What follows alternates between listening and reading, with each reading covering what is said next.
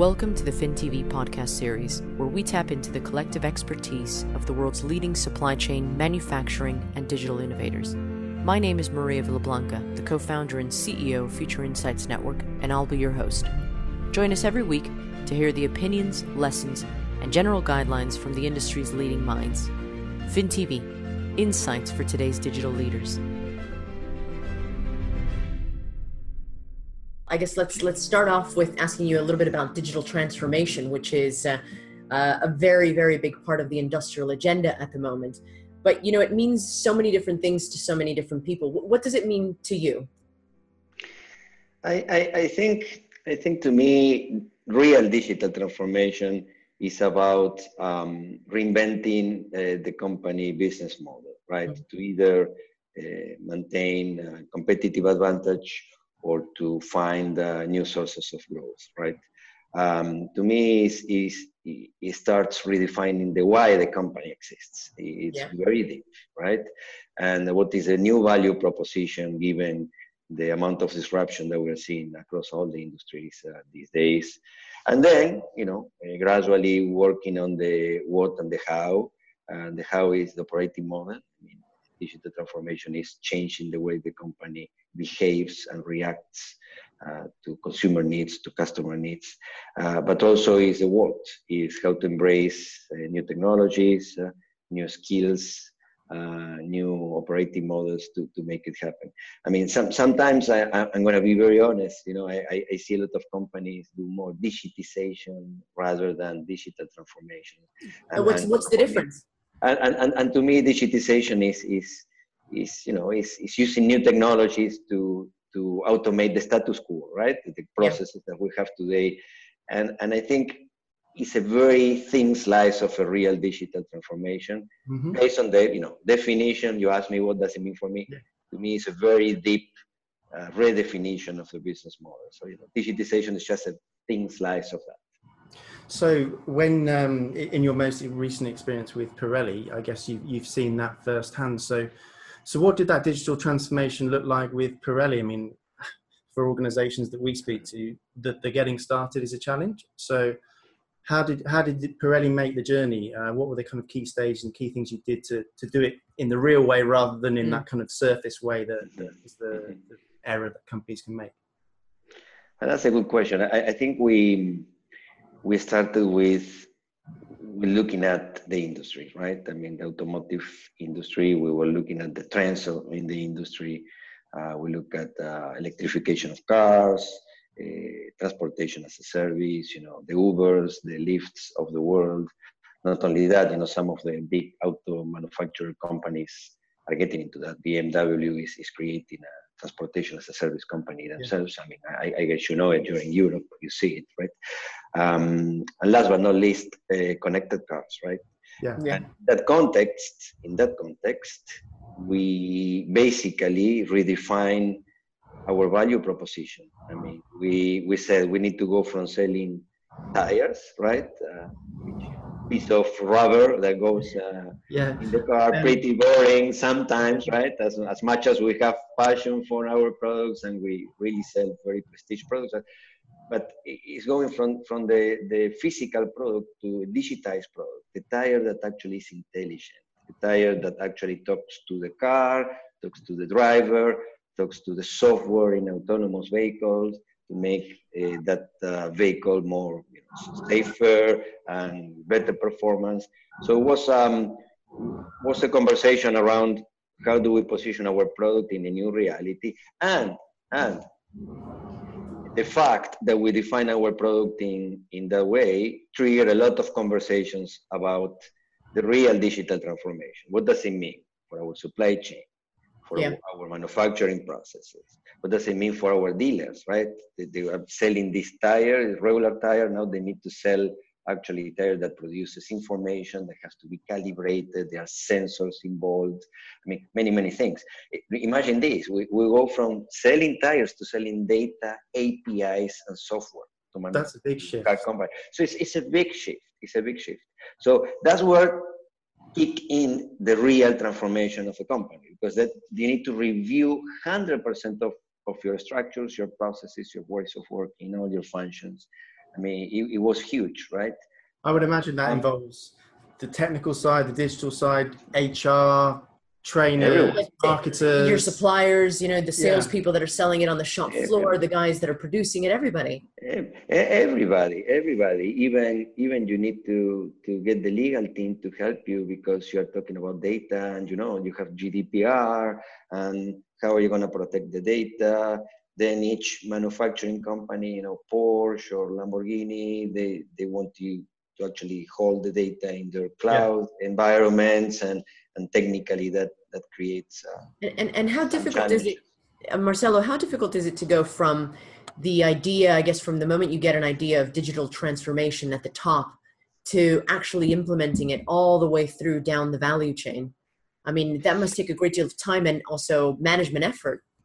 It takes a lot of time. The reason that we were able to pull this off quickly is that we kept a lot of focus on saying, okay, we're going to do it this way. We're going to remove some, I would say, luxurious features that we wanted to have in the first version of the product.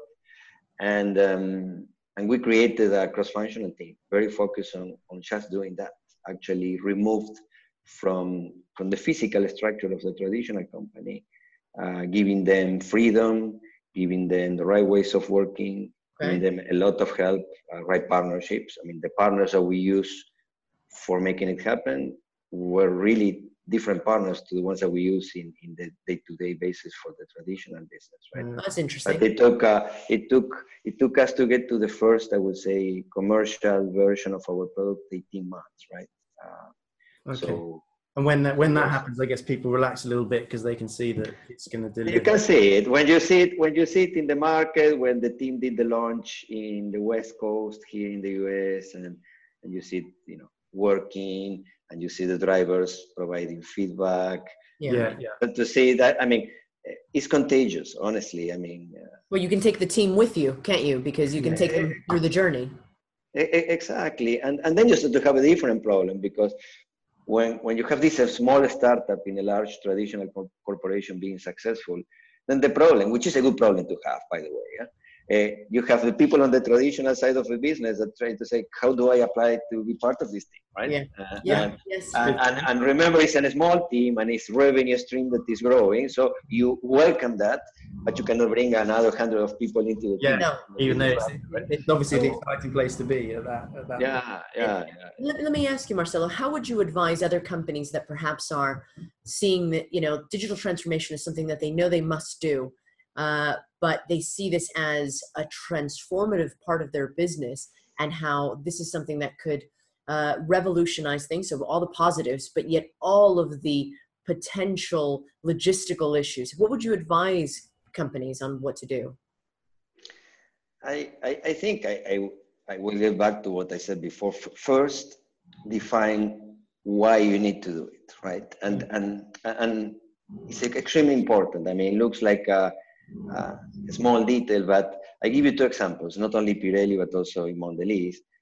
The why was what guided the team to make things happen. In Mondelez was, we need to create a $1 billion in e-commerce business by 2020, right? And that was the guiding principle for the team. And then the team came back with, digital platform for gifting chocolates, blah, blah, blah, blah, right? For Pirelli were the trends, but also we need to enable our IPO process, which was October 2017, right? And this is a pillar of our innovation, and this is what is going to help us to have, a successful IPO with a good valuation. So make sure that you define what it is, the digital transformation, and then work from there in how and what, right? And I would say the how is very important, because you are going to be experimenting with things that are new territory. So if you put all your bets in new territory, most likely you're not going to see any results in the short term. And we all know in large companies, when we have quarterly calls, that showing gradual results is important. So that's where there is a little bit of art in finding, I would say, Horizon 2, or edge of Horizon 1 and Horizon 2 innovation, with a little bit of, right here, right now improvements, and mix and match, because it helps to show results, but also helps the team to get confidence, right? Yeah. Because if the team sees that they are iterating and experimenting and failing fast, which, I suggest companies to do, but they have to be some wins. We need to help the team in the first 6 months to get some wins on top of the table, to get their credibility. So I would say those two things are important. That makes sense. When you start. And you mentioned horizons there, and what's always interesting is to see where those next horizons are going. And I know from seeing your posts on social media and things, you're very interested in the kind of the future of technology and what it might do. Where do you think we might get to in, let's say, 5 years or 10 years time in terms of digital transformation for companies, maybe, but also consumers as well?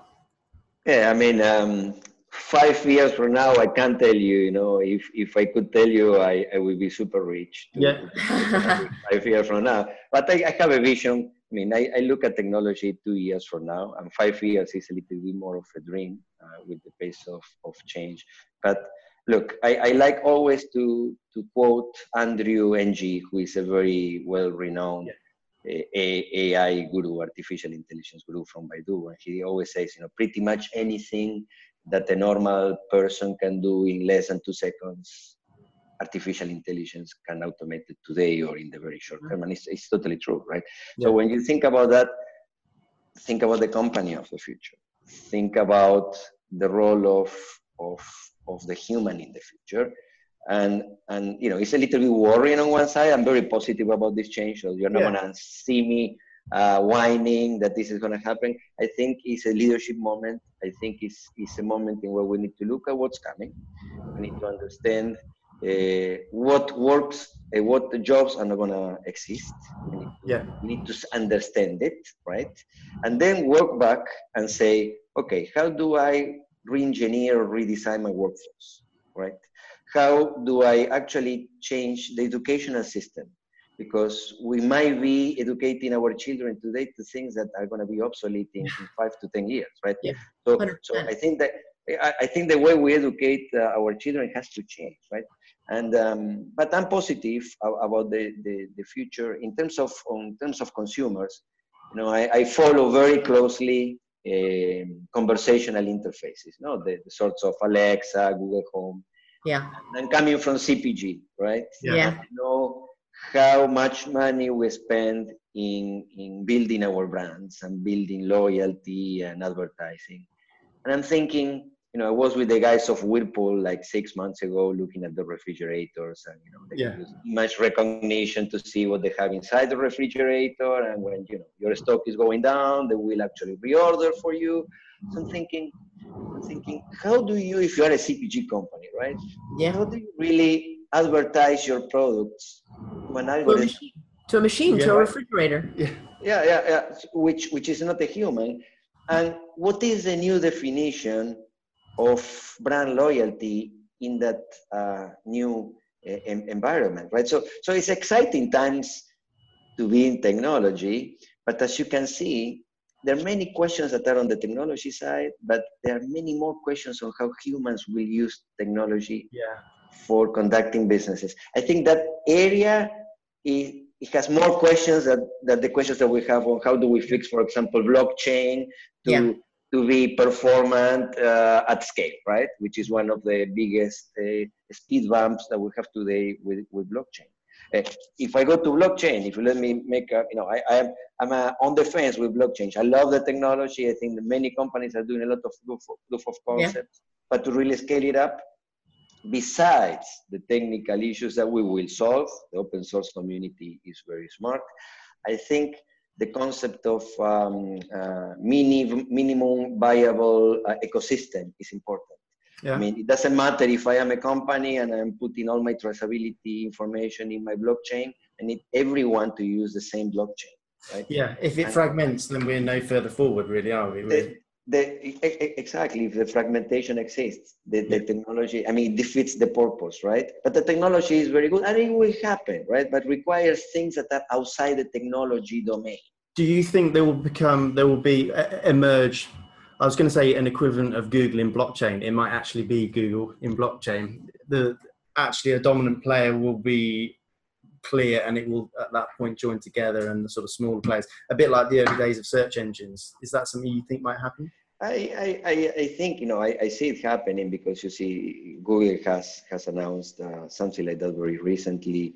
Amazon the same. Everyone is building developer kits for blockchain. I mean, it will get into one kind of platform that people will use. I hope it is still more on the open source side of the fence than big enterprise, because it's a technology that can be used for many things, and for good for the planet, good for humanity. I think there are many applications of blockchain for other things other than pure business, right? Some of those very exciting projects around sustainability and visibility. Well, there's so much to be added to the blockchain conversation, but I want to bring you back to something you said earlier about the human aspect of technology and digitization or digital transformation. How do you explain, or how does one in your position explain to non-digital people the benefits of digital transformation? So whether it's a board of directors that are not necessarily close to the product, they're sitting there looking at numbers, whether it's people on the shop floor, how do you take those people with you to ensure that digital transformation is something that people buy into and carry through? Because it's such a big thing. Yeah, it is. I mean, look, let's work with the two audiences that you just mentioned. One is people at the shop floor, right? Yeah. For example, in Pirelli, what the team did is, we visit the plants, we stay with them, we run workshops to tell them what the future of manufacturing will be, right? I mean, and this, you use these videos that are pretty much aspirational, right? And but then you have a conversation about what does it mean for you. We run specific conversations, and how do you see playing? What are your concerns, right? Really understand that when people in the shop floor, they see the first thing they think is, I'm going to lose my job. Yeah. It's the first reaction. Even if they don't tell you, that's the first reaction. So you need to bring them from there to, look, I know that could happen, but you know what? This company is going to invest in you. It's going to invest in giving you the right skills. It's going to invest in letting you experiment with this, which you maybe go to another company and there is no agenda of preparing the employees for what's coming. Yeah. So when people see that, actually see and you do it, because you need to talk and then you need to do it, right? You need to walk the talk. People it's incredible the amount of energy that you get from the shop floor guys. I mean, if you ask me, within the company, who has been the ambassadors of digital transformation, I would say people in the shop floor. That's fantastic. It's fantastic. It's fantastic. It is fantastic because they're problem solvers. They have a lot of accountability on what they do. And if you give them the framework and the tools and the education, they are fast. Well, you also mentioned something about opportunities can be created as well for people that have perhaps displayed one sort of skill over a period of time. Digitization can free them up to embrace those skills and use them in different places. One of the things that we're very passionate about is diversity in the workforce, getting more younger people into the workforce, people from different ethnic backgrounds, women into manufacturing and technology. I mean, digital transformation can offer the opportunity to attract those types of people, whether they are of a different, diverse background or from the shop floor to management, whatever it is. I think, would you agree with that? I fully agree. You are touching a topic that is extremely close to my heart. Okay. I spend a lot of time specifically advocating for women in STEM careers, right? I mean, just think about a couple of numbers, right? I mean, and these are US numbers, but I think I can share with you some European numbers. You can correct me if they are wrong because I'm not on top of my head now. But 47% of the workforce are women, but only around 12% are engineers, right? Wow. And overall, above and beyond the gender, we have a shortage of engineers for whatever we need to do in the future. And as I said before, just look at AI, right? Yeah. It's a huge problem not having the amount of people and then the diversity of talent. And the reason that this is a big issue, not having diversity in technology roles, is not because it's a fashion topic to talk about it. I mean, just think about in the early days of speech recognition technology, right? I mean, we were developing that technology using male voices because most of the engineers were male, right? Yeah. And guess what? It didn't work with women's voices, right? At all. It failed fantastically well, right? So imagine in a world in where we are going to have human-machine collaborations, we do need, for a business reason, to have the right diversity in our engineering teams. And diversity, as you mentioned before, it is gender, it is race, it is everything, right? It is a must. Now, the good news is that there are NGOs working on this topic, helping young girls to get interested into engineering careers, but it's not enough. I mean, I keep saying every time people ask me about this and any interview, I say, we need the government, we need the universities, we need the schools. Do you think the manufacturing industry as a whole has a reputational issue with regards to attracting women and people from diverse backgrounds into the industry? Is it sexy enough? Is it exciting enough? I think it has a reputation of not attracting women, for sure. I mean, from outside, unfortunately. But it must change. It must change. It must change. Again, this is not something that is cool to talk about. No. It's how the companies are going to be working in the future, right? I mean, we're going to be producing automatically with artificial intelligence many of the products that we have, and there will be quality assurance processes that are going to be automated. And you want engineers from diverse backgrounds to put their minds together to develop those algorithms, right? Yes. It cannot be developed only from people sitting in Silicon Valley, because Silicon Valley is a tiny part of the world.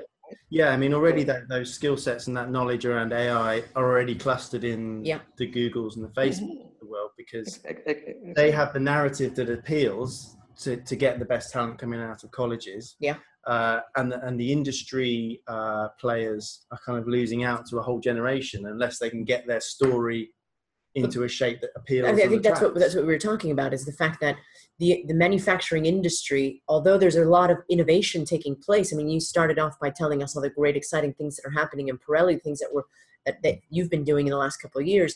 But I think when people think, or young people or women think about manufacturing, it's a different type of industry that they perceive. So maybe there's some work to be done within the manufacturing industry themselves, with leaders like yourself, about attracting diversity into the workforce, about changing the narrative, really, about the benefits that manufacturing can offer as a career. Absolutely. And selling the picture of the manufacturing of the future, which is, people maybe think manufacturing is about lifting boxes, right? It's not today. And it's going to be less in the future. Yeah. So we need a completely different employee at the manufacturing plant, in where I believe you, women, people from different races, anyone will be excited to be part of. But we need, as you said, we need to tell the right story, and we're not. Yeah, I'm interested in this idea of leadership, because I think historically maybe anybody with digital in their job title was seen as kind of providing an internal service to colleagues. It was IT and software, technical systems. But the conversation we've had today is very much around enabling change, managing cultural shift, inspiring and leading different segments within the business. Have you been aware of that changing during your career? Have you been conscious of the kind of skill set and the role that your senior digital position takes within the company? Well, I've been honestly, when I started my career, I was coming from being a founder of my startup, and I got into Banco Santander in another startup, and I was fired from Banco Santander after 2.5 years. And I tell you what, because I was a great software developer, a great startup person, an individual contributor, and at one point I didn't know how to scale up a business. So Banco Santander was extremely good with me, they fired me. They sent me to UC Berkeley to study business administration. Okay.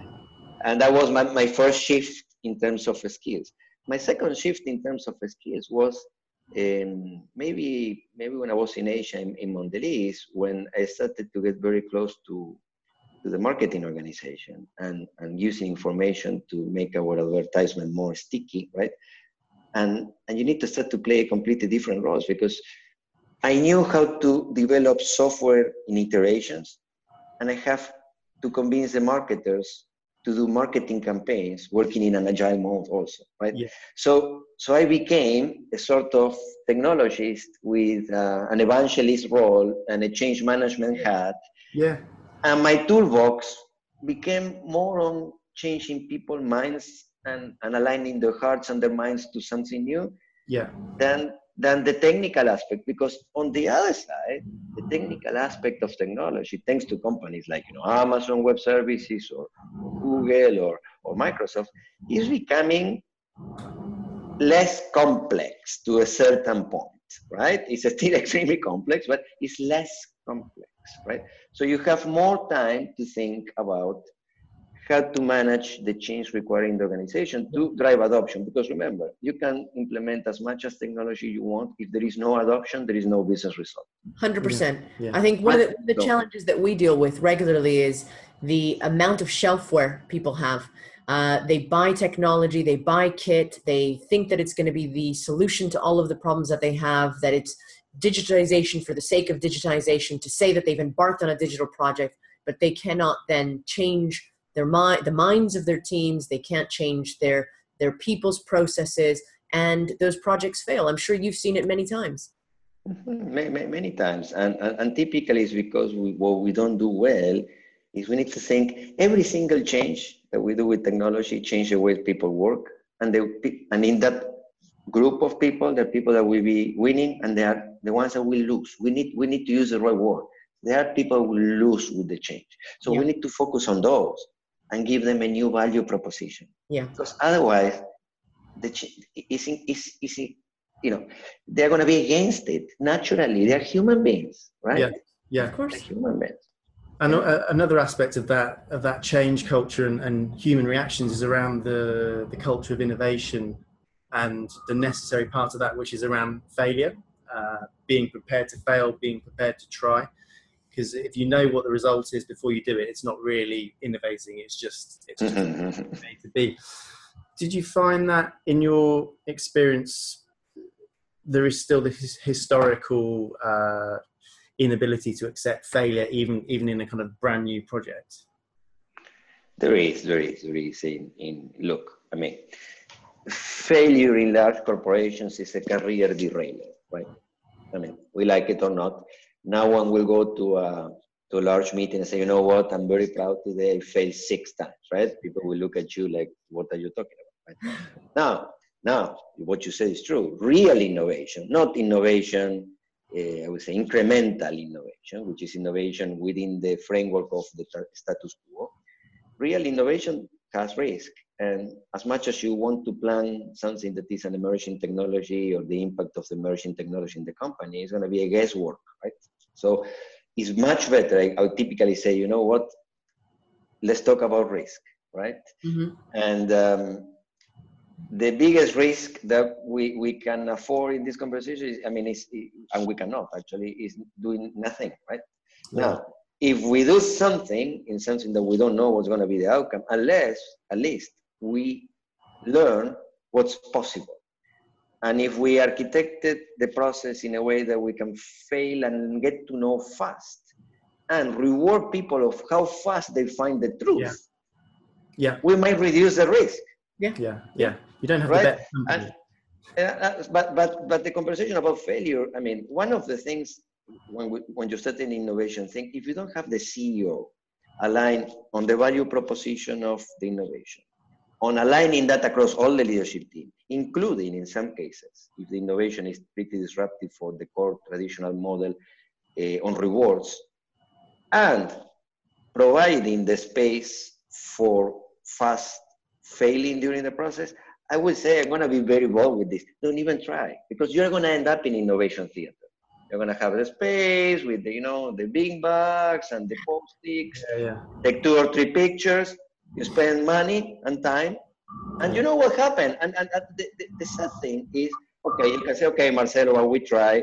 We write a couple of articles in a nice magazine, and it's good. Yeah, but you know what happened? The people that have been part of the journey, you know what happened with them? Typically, are very good employees. Huh? They leave. Yeah, they go somewhere else where they're allowed to fail and allowed to expand. Exactly. So you need to be very careful. If those 3 things are not in place, I typically look at the eyes of the CEO. If I don't see that, I say, you know what? Let's keep talking about this.